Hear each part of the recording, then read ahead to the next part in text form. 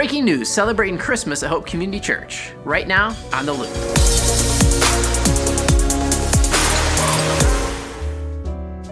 One of the most magical traditions of the Christmas season is watching and rewatching our favorite Christmas movies with the people we love. It's part of how we celebrate, how we laugh, how we cry, and how we remember some of the things that are most important during the holiday season.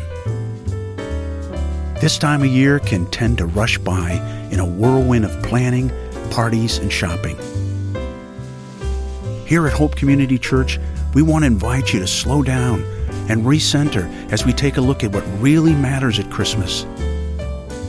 So throw on your favorite sweater, bring some hot cocoa, and join us weekends in December for a family Christmas movie party. You'll be glad you did.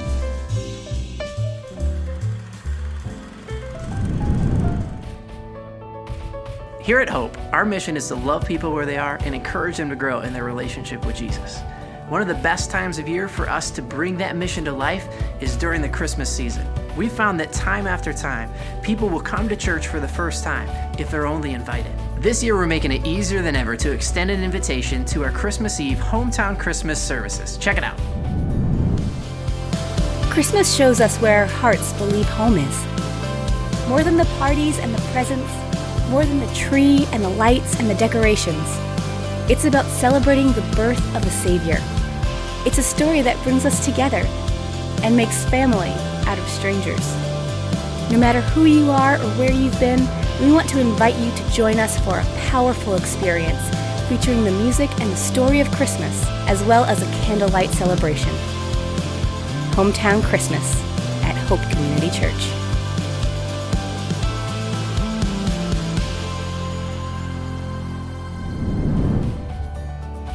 What an incredible way to celebrate Christmas Eve. As you make plans about who you want to invite, be sure to head over to hometownchristmas.net for the details about times and locations. From there, you can order your free tickets for the service you're planning to bring your friends and family to. We're expecting tens of thousands of people joining us this Christmas season. Getting your tickets early is a huge part of how we ensure that people have a positive experience. To find out more about Christmas at Hope, go to gethope.net or download the Get Hope app.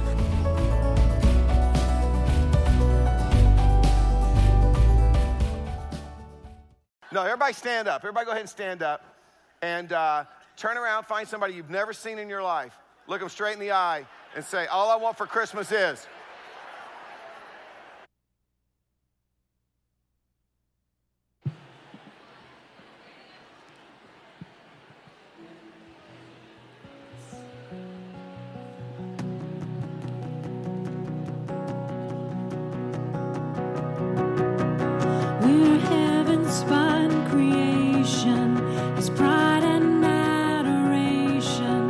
Treasures woven by his love.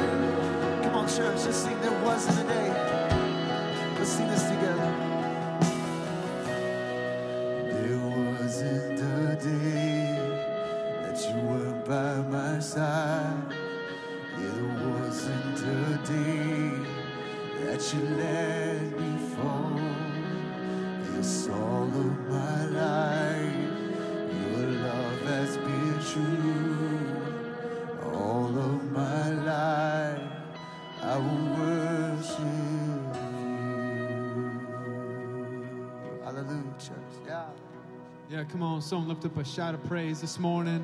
Lift up a clap. Is anyone grateful to be in his house today? Let's just sing about his goodness now.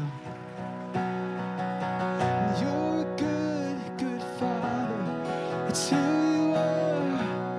It's who you are. It's who you are. And I'm loved by you. It's who I am. It's who I am. It's who I am. You're a good, good Father. It's who you are. You sing it. It's who you are. It's who you are. And I'm loved by you. It's who I am. It's who I am.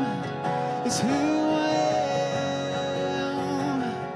I've heard 1,000 stories of what they think you're like, but I heard the tender whispers of the dead of night as you tell me that you're pleased and that I'm never alone. You're a good, good Father. It's who you are. It's who you are. It's who you are. And I'm loved by you. It's who I am. It's who I am. It's who I am. I've seen many searching for answers far and wide, but I know we're all searching for answers. Only you provide, 'cause you know just what we need before we say a word. Oh, you're good. You're a good, good Father. It's who you are. It's who you are. It's who you are. And I'm loved by you. It's who I am. It's who I am. Oh, it's who I am. 'Cause you are perfect in all of your ways. You are perfect in all of your ways. You are perfect in all of your ways to us.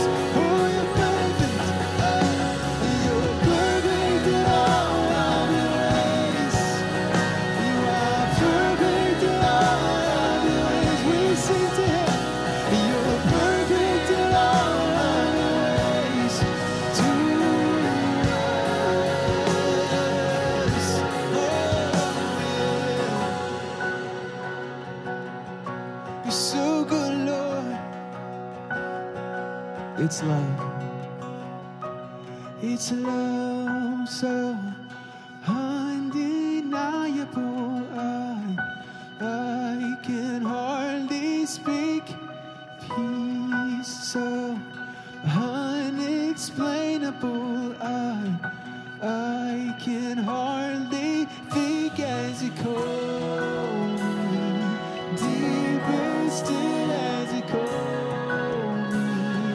Deeper still as you call me. Deeper still into love. You're a good Father. It's who you are. It's who you are.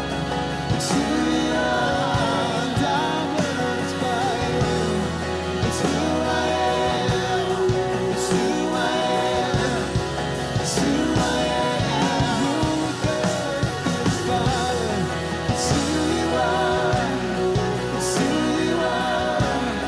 It's who you are. And I'm loved by you. It's who I am. It's who I am. It's who I am. Because you are perfect in all of your ways. You are perfect in all of your ways. You are perfect in all of your ways. Oh, you're perfect, Father. We sing louder. You're perfect in all of your ways. Oh, you're so perfect in all of your ways. You are perfect in all of your ways. To us, you're a good, good Father. It's who you are. It's who you are. It's who you are, and I'm loved by you. It's who I am. It's who I am. It's who I am. You sing, you're a good, good Father. Lift it up. Come on. It's who you are. It's who you are, and I'm loved by you. It's who I am. It's who I am. It's who I am. 'Cause he loves us.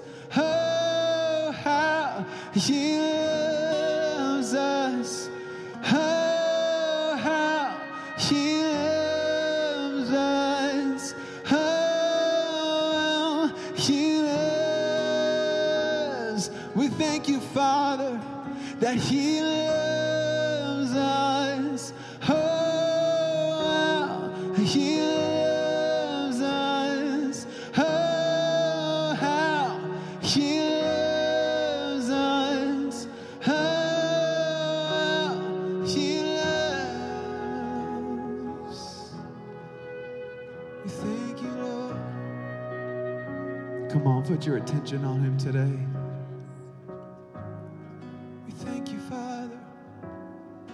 You're so good. You're so awesome. God, we love you. God, I thank you that all that you went through on the cross and by the hands of man, being tortured, dying a cruel, undeserved death, you would have done it for just one of the people in the room today, just one of us.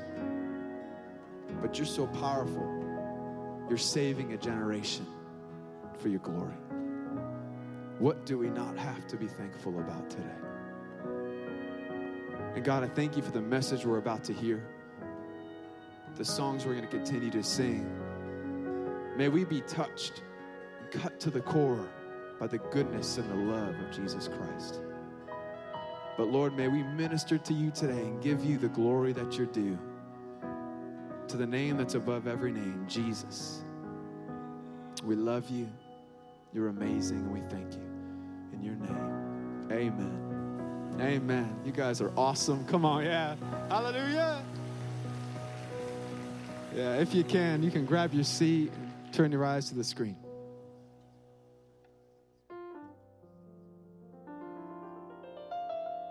I was born in Chapel Hill. Lived there until I was about 7 or 8, and my family moved to Greensboro. My whole family does music. My brother plays drums, my sister plays clarinet. It's just what we did. I always listened to music, playing music in the house. My dad would have people over for rehearsals. My dad actually was just telling me recently, as a baby, I was the quietest baby. I didn't make any noise and that sort of thing. So I think I've always been pretty reserved. It was very natural, I think, especially just doing music. My teacher would kind of kick me out of the practice rooms during lunchtime and tell me to go eat lunch or something because I would always be in there. I didn't really have like a table of people that you regularly sit with or that sort of thing. I went to the University of North Carolina School of the Arts for college. I graduated, went back to my mom like I did every summer, stayed with her for a couple months. And I was playing at a church in Greensboro. At the time I didn't have a job, I was just playing at the church. The pastor there grew up in ministry with Pastor Chris. The pastor came to me and told me that there was a pastor in Raleigh looking for someone to play for them. Met Pastor Chris and Pastor Jacqueline, and they're great people, and they liked my playing. The things I wasn't sure about was if I would be able to really fulfill the position that they were asking me to fulfill. I didn't know if I could confidently be a leader for them, someone that wasn't going to be up and down or kind of in and out, committed 1 week and then, just out doing whatever the next week. I didn't know, of course, where I was going to live, what I was going to drive. I think when I really jumped head on into it was really that first rehearsal that I did. I remember sitting in the car, trying to wrap my head around what I was about to do and saying, am I ready for this? And my prayers were certainly pitiful. Certainly pitiful. Walking in and greeting everybody, and once I get in, it just kind of just kept going and going, and I just went from one song to the next, to one task, to one warm-up. It was just really comfortable. I was just surprised at how naturally it fit.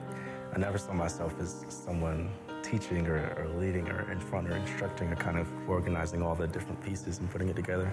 I'm still nervous, honestly. Every rehearsal I go into, I have to kind of prep myself and say, okay, get out of yourself, just go in and do what you know to do. But I've just continued to learn and to grow, not just about being a rehearsal leader or band leader or worship leader. It's just to really walk by faith, knowing that God has already prepared the way for us.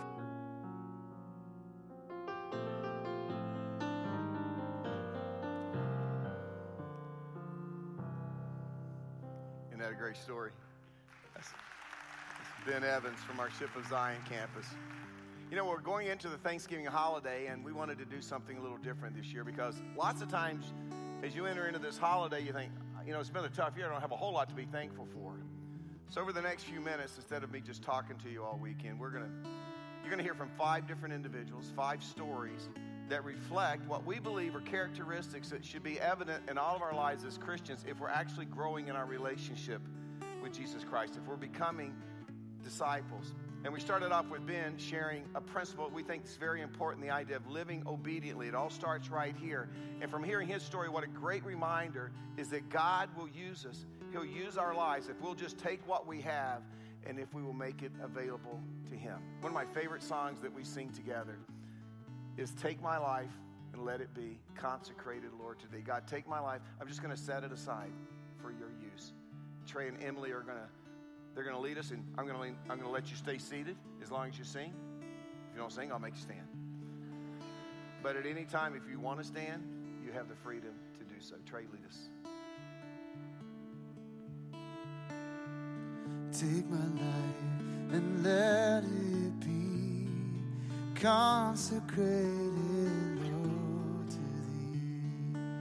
Take my moments and my days, let them flow in ceaseless praise. Take my hands and let them move at the impulse of thy love. Take my feet and let them be swift and beautiful for thee.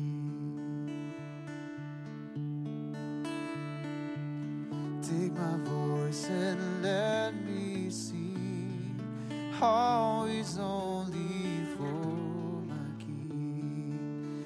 Take my lips and let them be filled with messages from thee. Take my silver and my gold, not a mite would I withhold. Take my intellect and use every power as you choose. Here am I, all of me. Take my life, it's all for thee. Take my will and make it thine. It shall be no longer mine. Take my heart, it is thine own. It shall be thy royal throne. Take my love, my Lord, I pour at your feet this treasure store. Take myself and I will be ever only all for thee. Take myself and I will be ever only all for thee. Here am I,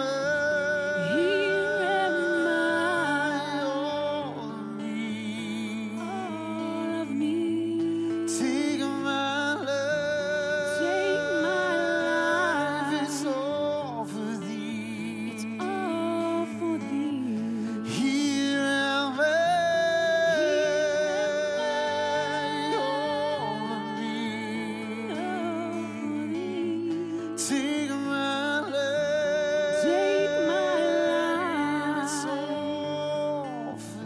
it's all for thee. Take my life and let it be consecrated, Lord,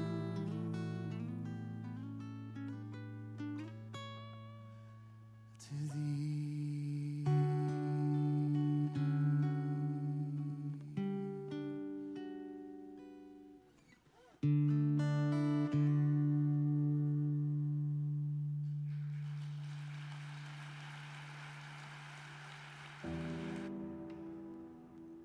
I met Scott while I was out with my girlfriends dating. It was amazing because I finally knew how a man should treat a woman. We had a lot of fun together. We were close. He was my best friend and I was his, and we relied a lot on each other.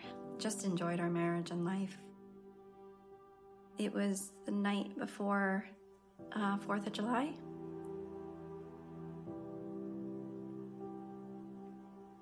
That morning I woke up and I thought Scott was having some type of breathing attack, and he jumped out of bed, ran into the bathroom, and I was telling him he was okay, and he fell to the ground.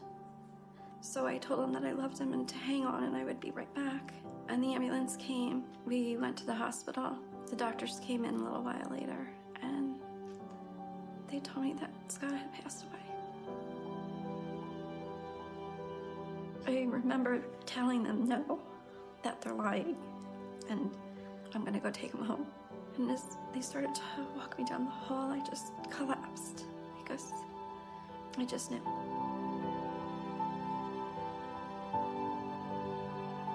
I think one of the hardest things was probably about 8 months after Scott had passed away, I started to put things together, and my mom was there, and I turned to her and I said, are you sure we should just put these in boxes?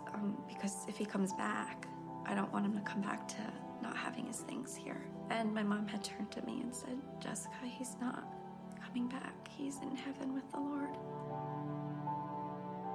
I think the Lord kind of bopped me over the head like really hard and said, you gotta wake up. You've got to open your eyes right now. And I did. And it was actually being able to say, Lord, I understand that Scott is gone. I don't know the why to it, but I have to be okay with it because you're telling me that it's okay. It was only by God's strength that I was able to do that, and by His grace and me listening. And that's where the switch happened.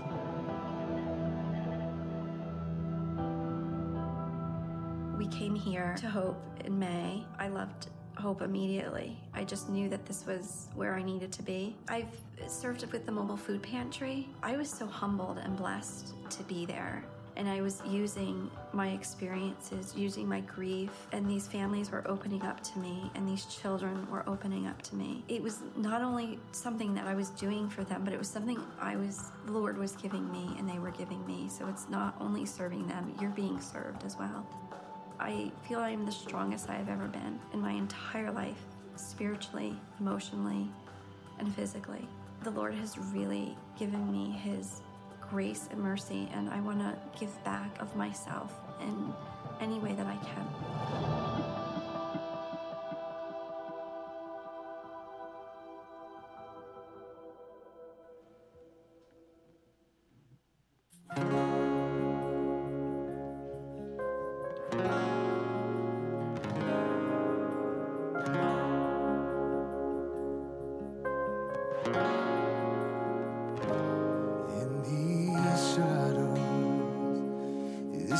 Darkness of night, there'll be a blanket of light surrounding us in this wreckage. Nothing makes sense at all. I've come and embrace what we've lost and reach for us. Love, reach for us. Oh God of comfort, acquainted with our sorrow, out of this morning, raise hope with each tomorrow. Merciful refuge, shelter us in your wings, and never let us go, never let us go. Oh God of comfort.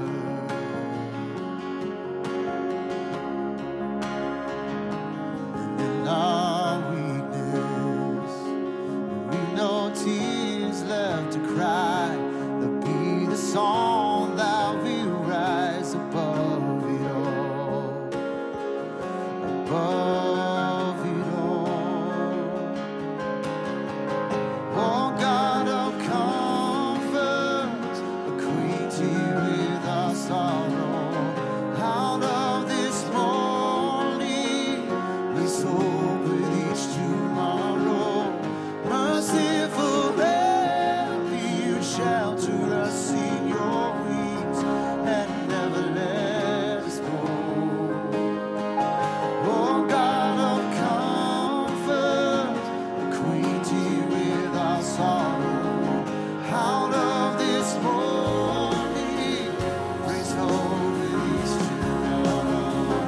Merciful refuge, shelter us in your wings, and never let us go, never let us go. Oh God,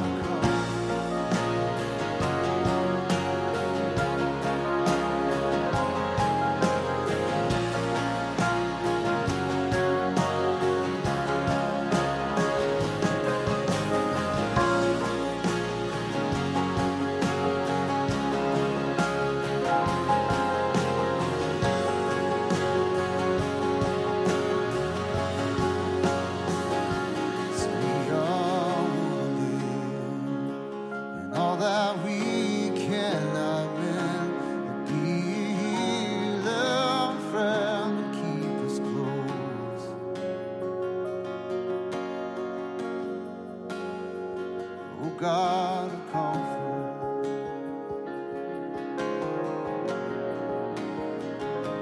be thou with us.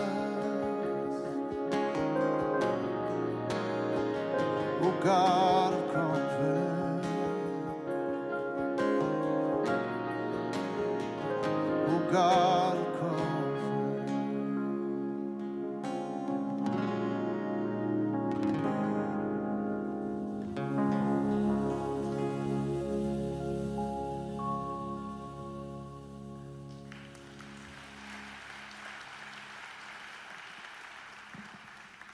I tell you, I'm grateful that not only can Trey write incredible songs, that he's willing to share those songs with us. But what a great God of comfort. I guess if we're at church this weekend, we're probably familiar with the 23rd Psalm that goes, "The Lord is my shepherd, I lack for nothing. He makes me lie down in green pastures. He leads me beside quiet waters. He refreshes my soul. He guides me along the right paths for his name's sake." But then there's this interesting phrase, "Even though I walk through the valley of the shadow of death." And I think every one of us here, we're way too familiar with that phrase about the valley of the shadow of death. And the reason we're so familiar with it is because eventually we all go through it. And maybe that's where you find yourself this Thanksgiving season. You find yourself passing through that shadow. But unlike in Jessica's story that we just watched, maybe it has nothing to do with the death of a spouse, the death of a parent, death of a loved one, the death of a child. Maybe this was the year 2016 that you experienced the death of a dream. Or maybe it was the death of a relationship. Maybe the death of a career. Maybe the death of your marriage. I mean, when you exchange those vows for better, for worse, for richer, for poorer, in sickness, and in health, to death us do part. So you meant it, but you found out this past year that the person that you made those vows to, they didn't mean it. And so you've experienced the death of that relationship. So as you sit here today, you're in the valley of the shadow of death, and we don't like it in the valley. It's dark, it's cold, it's a place we don't want to be. It's certainly a place we don't want to stay. There's heartache, there's sadness, there's emptiness, there's loneliness in the shadow of the valley of death. And when we're in that valley, when we're going through it, no matter how hard we try, we can't make sense of what God is doing. And that's maybe that describes where you are this weekend. I just want to encourage you that this Thanksgiving, we can all find comfort in the fact that God will lead us through the valley of the shadow of death. He never intended us for us to stay there. His plan was to lead us through because he has a plan. Regardless of the loss you've experienced, you still have a future. I'm reminded of the words Jeremiah 29:11, "For I know the plans I have for you, declares the Lord. Plans to prosper you, not to harm you. Plans to give you hope and a future." So you know what? That's God's promise. His promise is regardless of what you're going through this Thanksgiving, you're going to emerge out the other side. You have a future. And sometimes, as we saw in Jessica's story, the only way that God can really lead us from where we are into the future is for us to, at some point, decide that we're going to intentionally take the focus off of our hurt, off of our loss, off of our past, and we're going to put it on others, and we're going to begin to focus on his plan for our future. What a powerful reminder this Thanksgiving season, that even with great loss in our life, that we can continue to have hearts of gratitude. I want you to listen to Natalie's story. She's going to talk to us about the importance of connecting intentionally in relationships. I first fell in love with books as a child because my parents would read to us and teach me to read, and they just passed that love on to me. So that's when I decided I have this love of books. I'd love to share it with young readers and become a children's librarian and be the one to read to kids and put on puppet shows and put on fun programs for them. So I met my husband in small group. We had our first son, Clark, and I would read to Clark, and that was fun to be able to share my love of reading. Things started to go wrong. I just felt really tired, and one day I felt sore in my side, and I started feeling around, and I noticed a lump. I decided to call the doctor to just find out if anything was suspicious about this lump. 2 days later, I was scheduled for a biopsy. I remember I was just about ready to get my son Clark from the bus stop, and I got a call from the doctor, and the doctor said, "It is cancer."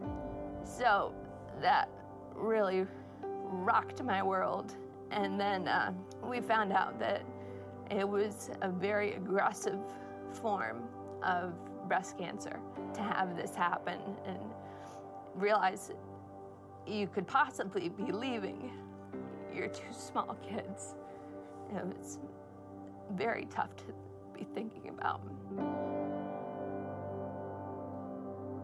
I remember the first day after I shaved my head going into church, the next Sunday, I'm like, I don't want anybody to see me right now. I don't know what I would have done without the encouragement of my family and our church family.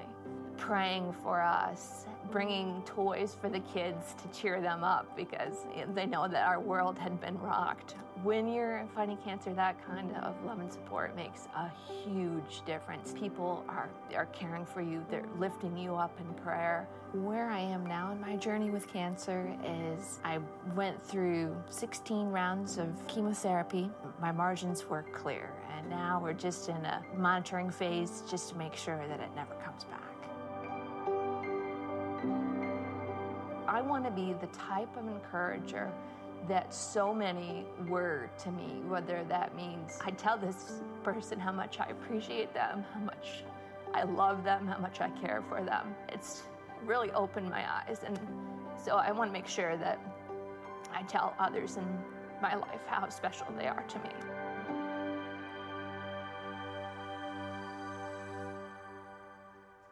Isn't that great?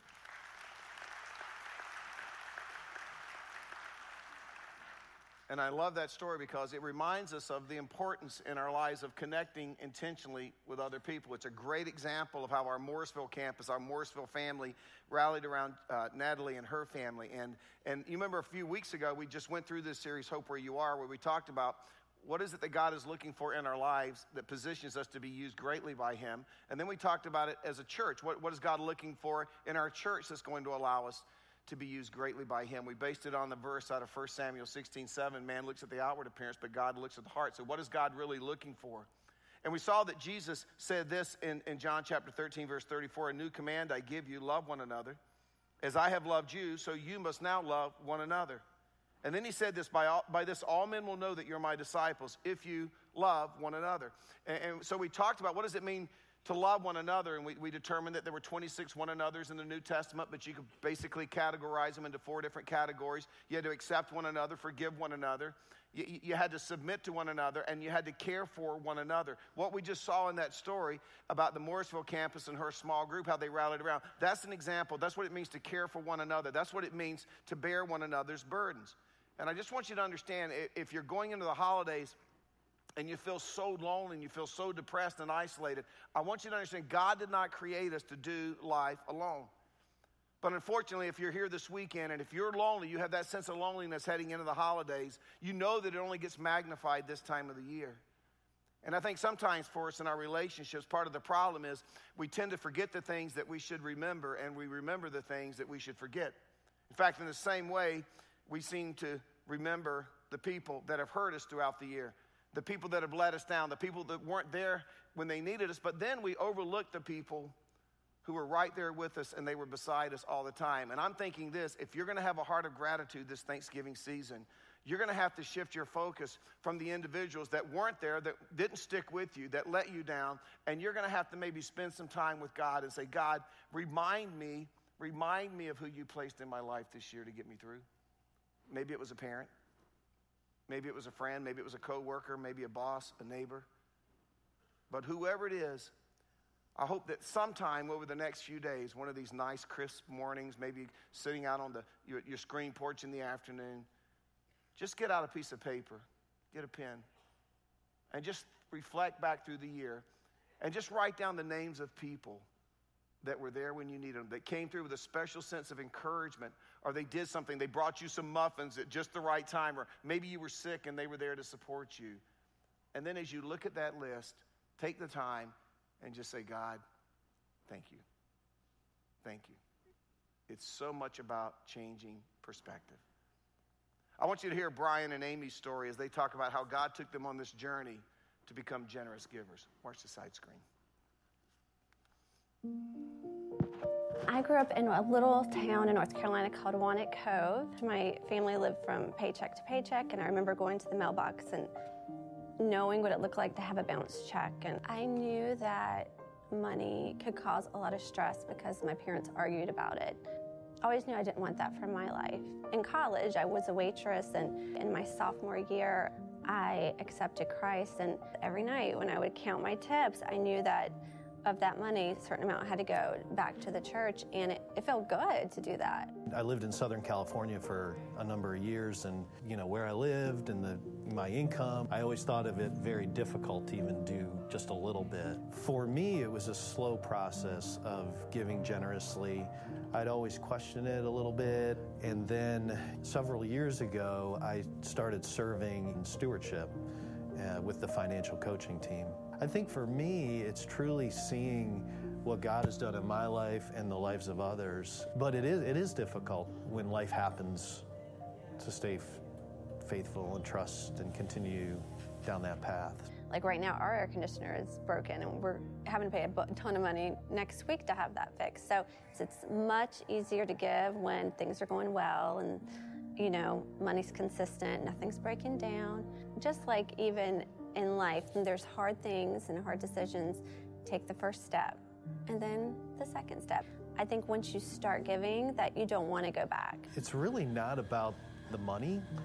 It's about your heart. And like Amy said, I think it's just taking those baby steps. We've heard in the stewardship ministry so many stories of how God is blessed just by taking that initial baby step. And maybe it is your finances this year that's robbing you from the ability to have a grateful heart. And I would just remind you of something that Jesus talked about in Luke chapter 12. He was talking to the crowd, and he said, I don't know why you guys worry about so much stuff. Have you not noticed the birds, how I take care of them, how I feed them? Have you not noticed the lilies and the wildflowers, how I dress them? Have you not noticed that? Don't you think I'll take care of you? And then there's kind of an indictment on the crowd there. He says, you of little faith. And then he says this, do not set your heart on what you will eat or drink. Do not worry about it. For the pagan world runs after all such things. And your Father knows that you need them. And understand, your Father who created you and put you in this time in history, he knows that you need health insurance. He knows that you have to pay mortgage and rent. He knows that you have to prepare to send kids to college. He knows that you have to prepare for retirement one day. He knows all of those things, but this is what he says. Even though I know that, seek his kingdom, and all these things will be given to you as well. This is what my prayer is for you this year. My prayer is if your finances are robbing you of your joy and your inability to be grateful, that this will be the year that you will find financial peace. And I'll tell you the best way to do that. If you go to the doctor and you get a bad health report, unless I miss my guess, you're going to pray. You're going to want God's assistance, right? I think in the very same way, you honor God with your finances because you want to know that when things begin to unravel, that God has your back. But I hope this year, I hope maybe through this holiday, you can experience this incredible joy of giving generously and becoming a person of generosity, seeking first the kingdom of God, and see what he will do to take care of all of those things that he knows you need. Now, our last story comes from Pastor Chris at our Ship of Zion campus, and he talks about the importance of sharing willingly the story of how God has changed our life through his son, Jesus Christ. Listen to Pastor Chris.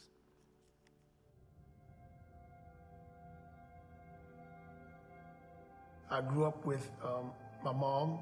Father died in Brooklyn, New York. That's where I was born. I was 4 boys. Mom didn't want to raise all of us in Brooklyn, so she moved us here to South Raleigh. I did drugs in high school.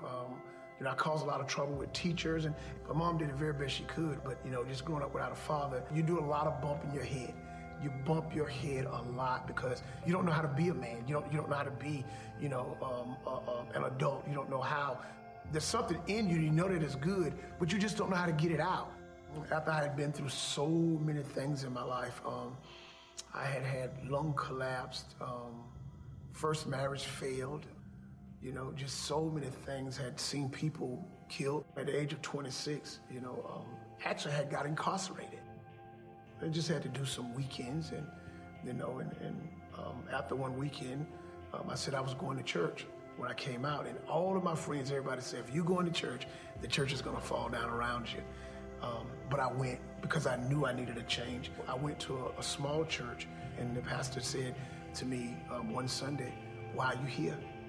And I said to her, if this thing about Jesus and salvation is real, then I want it. That day, she wouldn't pray for me. She pushed me to the side, and then she called the men out of the pulpit, and she said, I want y'all to pray for that boy. That boy will be saved today. And they did. They came down and prayed. And I'm not as spiritual as some, but this one time I felt through the pores of my body, the Lord said to me, you've been looking for a father, and I've been here all the time. What really breaks my heart is to see people who don't know Jesus, because that day he came into my life. He changed my life. So I know if I can reach people through serving, and then I can get the opportunity to tell them about Jesus, their lives can be changed also. Well, from then, there was no turning back for me.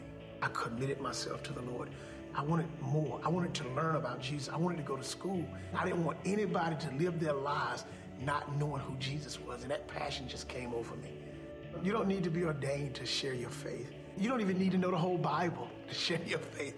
All you need to know is that Jesus saved you.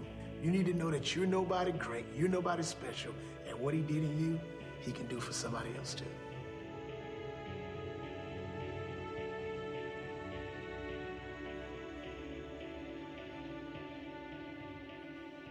I love that guy.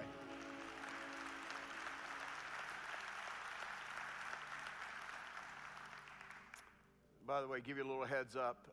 In January, Martin Luther King Jr. weekend, Pastor Chris is going to be here, and him and I are going to be addressing together what a church's position and stance in regards to racism in our society and culture, and we're going to preach that message together. I'm looking forward to that. But you know, if you're here this weekend and you're a Christian, you're a follower of Jesus Christ, you've responded to the gospel, the fact that Jesus Christ died on the cross, 3 days later rose from the dead to validate and verify that he was indeed the Son of God, that he could reconcile you back into a relationship with the Father. If you are a Christian, you have a story.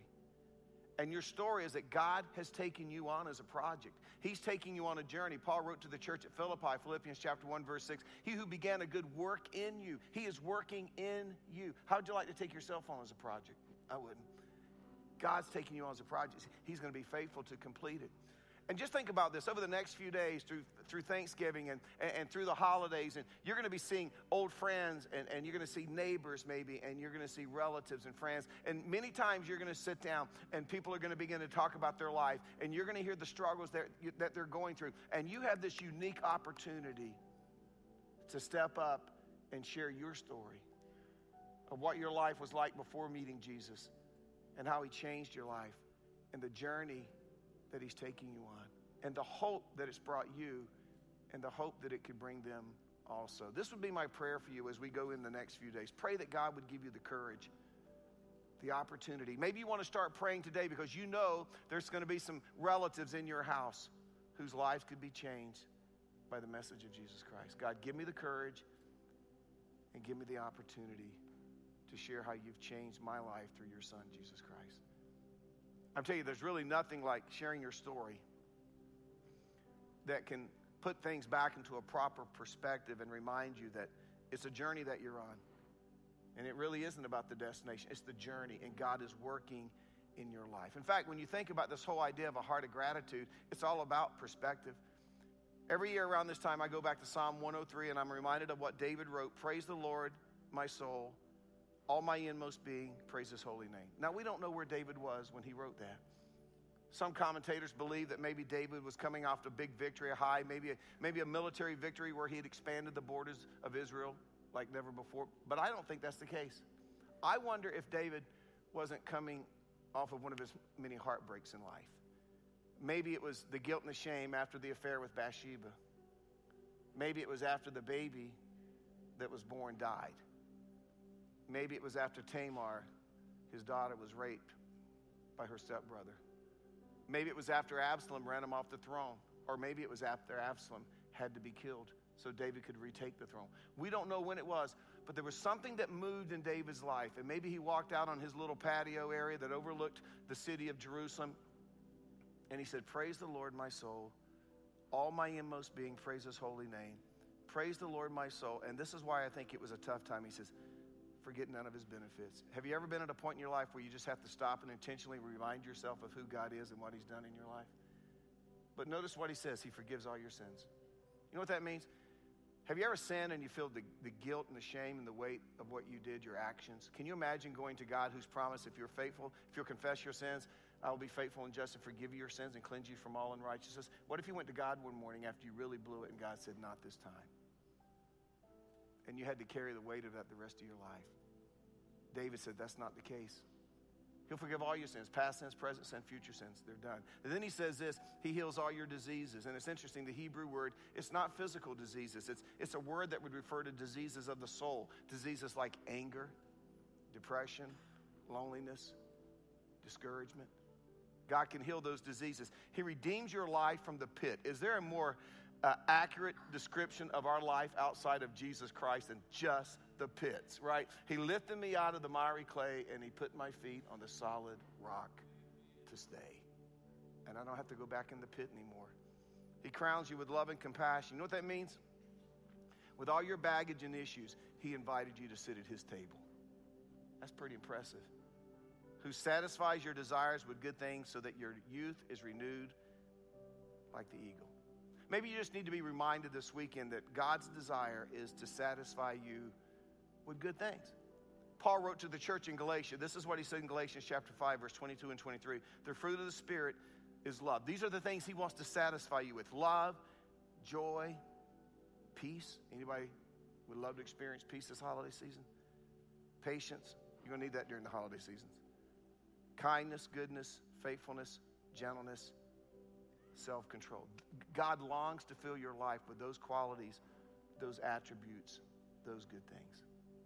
This is what I want us to do. I want you just to bow your head, just close your eyes, and I'm going to lead you through these things, and I want you to just take a few seconds quietly in your heart. You just talk to God the way you would talk to me, to anyone else. And I want you to just thank God for what he's provided in your life that maybe you've overlooked, and I believe it's going to put your life back into perspective. First of all, thank him for forgiving your sins.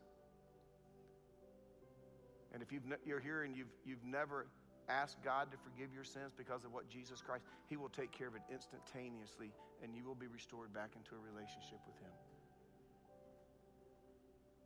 Thank him for healing all your diseases. Anger, resentment, loneliness, depression. Thank him for redeeming your life from the pit.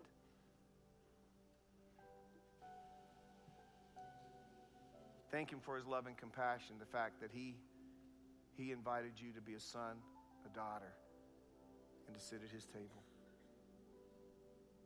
And thank him for his desire to satisfy you with good things. He has a hope. He has plans for a future. And then why don't you thank him for the cross on which Jesus shed his precious blood to make it all possible. See, when you think through it that way, it kind of puts it back in perspective, doesn't it? Father, you're an awesome God. And I know for many of us, it's been a tough year. Father, one of the toughest years I've ever been through in my life. And I know sometimes that we get such an intense case of ingrown eyeballs. All we can see is our hurt and our pain, our confusion. But Father, if we can get our eyes off of ourselves and focus them back on you, we find so much to be thankful for. It's like this song that we're getting ready to sing, 10,000 reasons we can praise your name. I pray if we came in here dragging a little bit this weekend, Father, we'll walk out with a better perspective, a proper perspective of the benefits of being in a relationship with you made possible through your Son, Jesus Christ. We love you. We love you. We love you. In your name we pray. Amen. Would you stand together as we sing this song before we leave? And don't try to get out to beat the traffic. We got snipers on the roof. They're just going to shoot your tires. It's not a big deal. Let's sing this together.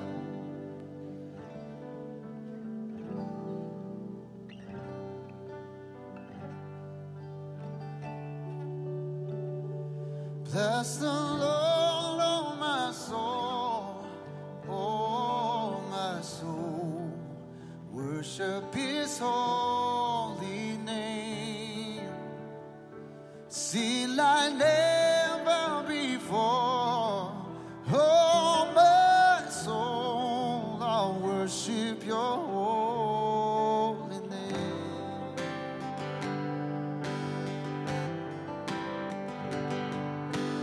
sun comes up, it's a new day dawning. It's time to sing a song again. Whatever may pass and whatever lies before me, let me be singing when the evening comes. Bless the Lord, oh my soul, oh my soul.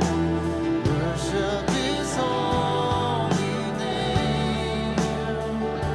See like never before, oh my soul. I worship Your holy name.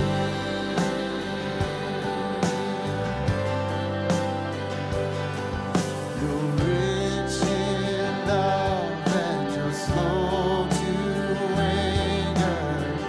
Your name is great and your heart is kind. For all your goodness I will keep on singing. 10,000 reasons for my heart to lie. Bless the Lord, oh my soul, oh my soul. Worship His holy name. See like never before, oh my soul. I worship Your holy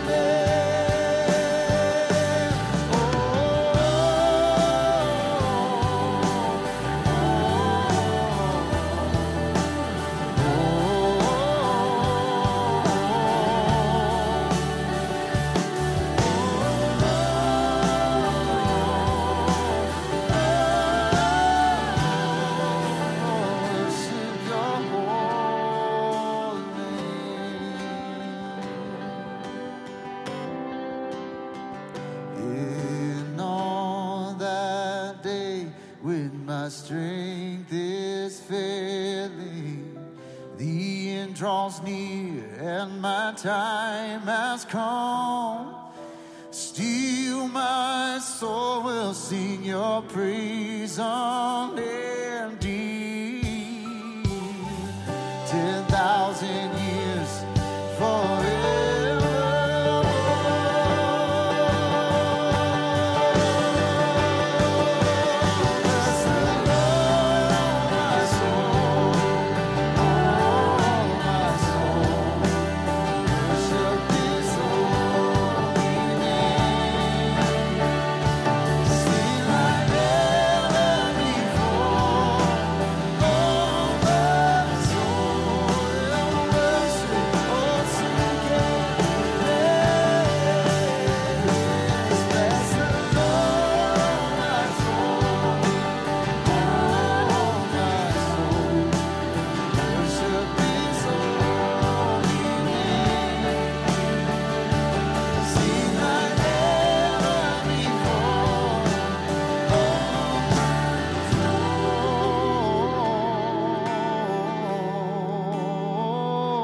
God, we worship Your holy name.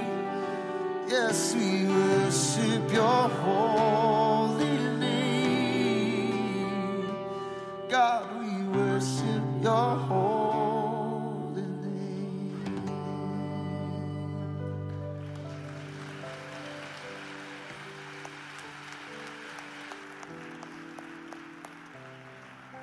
By the way, this guy who sang Good, Good Father earlier is supposed to become a good, good father today. Today's the day, isn't it?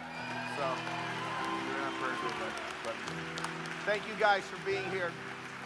I hope it's been an encouraging time. I hope that you'll go into the holidays, and regardless of what's going on, you can peel back the layers and you can find all the things, the 10,000 reasons that you can be grateful. God bless you. If you're here visiting for the first time, if you go to the left in the atrium, there's a next step calendar. They'll give you a free car or something. I don't know. Next week we start a new series. God bless you. Have a wonderful Thanksgiving. You're dismissed.